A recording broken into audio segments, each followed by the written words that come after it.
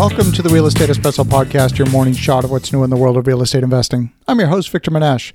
This is another AMA episode. That is, Ask Me Anything. I love to answer your questions, and if you have a question you think is going to be of broad interest, send it in. I'll answer it live on the air. Send your questions to victor@victorjm.com. That's victor@victorjm.com. I'm not going to attribute this question to any one listener because I've had several people reach out to me and ask the same question. The question roughly is, do I think the stock market has hit bottom, or is there more downside risk? Well, that is a great question. Let's go back to the basics and make sure we understand investment and how it works. Money comes in one of three ways. Either comes as earned income, as residual income, that is, it's money that's being thrown off by an active business, or capital gains. Now, in the world of investing, money comes in either number 2 or number 3, either residual income or capital gains. If it's a capital gain, it happened either because you bought something at a discount, or you're hoping that the company's going to generate an increase in value and therefore its stock price is going to go up. Let's look at how companies are valued. But before we do that, let's start with an analogy. If I handed you a $100 bill and I offered you that $100 bill for a discount, let's say for $80, you would probably take that deal because you can make a clean $20 the very next second with that $100 bill. But if I offered you that $100 bill for $100, you might take that deal, but what would be the point? And more dangerously, if I offered you that $100 bill and you didn't know what it was worth, but I offered it to you for $120, would you take that deal? When we're talking about a $100 bill, it's pretty clear. But when we're talking about the value of the share of a company, that valuation isn't readily apparent to the naked eye. What is a share of Apple worth, or Facebook, or Hewlett-Packard? What assumptions are built into that valuation, and are those assumptions even good assumptions? The stock market until recently was trading at an average of 22 times earnings. Now let's explain what that means. If you take all the profits from a company and divide it by the number of shares that are outstanding, that gives you an earnings per share. And the market, at an average, was trading at 22 times that earnings per share value. That, to me, is expensive. That says that if a company was to pay out all of its profits for the next 22 years in the form of dividends, it would take you 22 years to get your money back. And let's be clear, the vast majority of companies are not paying out dividends on the scale that we're talking about here. So your hope is that the company's generating enough value, it's reinvesting in itself, that in fact it's going to create a capital gain through an increase in value, or you bought a bargain. One of those two has to be true.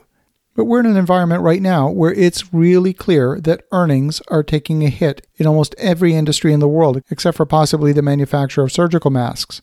And at this point, the government has been telling the general population that the COVID-19 problem is a short-term problem. Some are pointing to the fact that China is already sending their people back to work after 9 weeks. Perhaps that same pattern will be repeated in other parts of the world. Here in North America, we're 2 weeks into a lockdown situation, and the initial expectations that were set by government officials has been of a lockdown lasting a few weeks. What we don't know is whether China taking its foot off the brakes will enable a secondary outbreak to take hold and overwhelm their healthcare system for a second time. I think there's a very real danger in assuming this is a short-term problem. If it's true, then the stock market has properly looked past the next 4 to 6 weeks and a return to prosperity. I think that's very optimistic and not very realistic.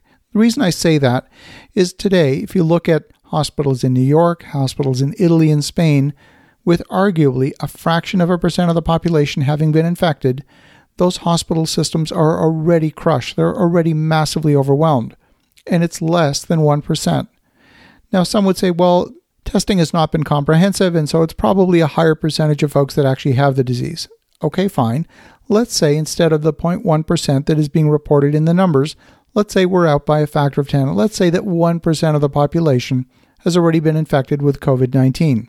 Again, hospital systems in those countries have already been overwhelmed.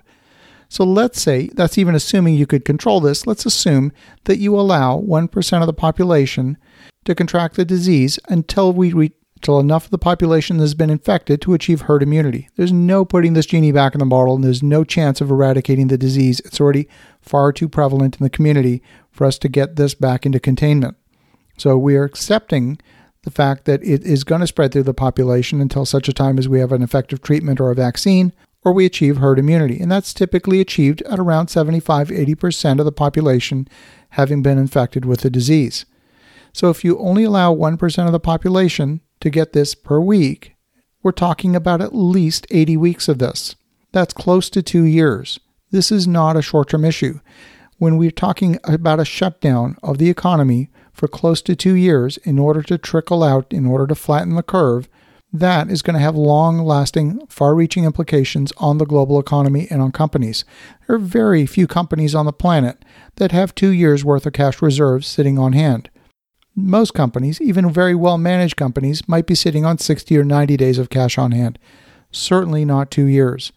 And therein lies the question. If you have companies that have been unprofitable for more than a year, what are they worth? Could they be worth less than they're worth today? We've only seen about a 30% reduction in the value of the stock market since all of this outbreak took place. Could it go lower? I believe the answer is a resounding yes. Could it go down as low as it did during the Great Depression, where we saw an 89% fall in the stock market?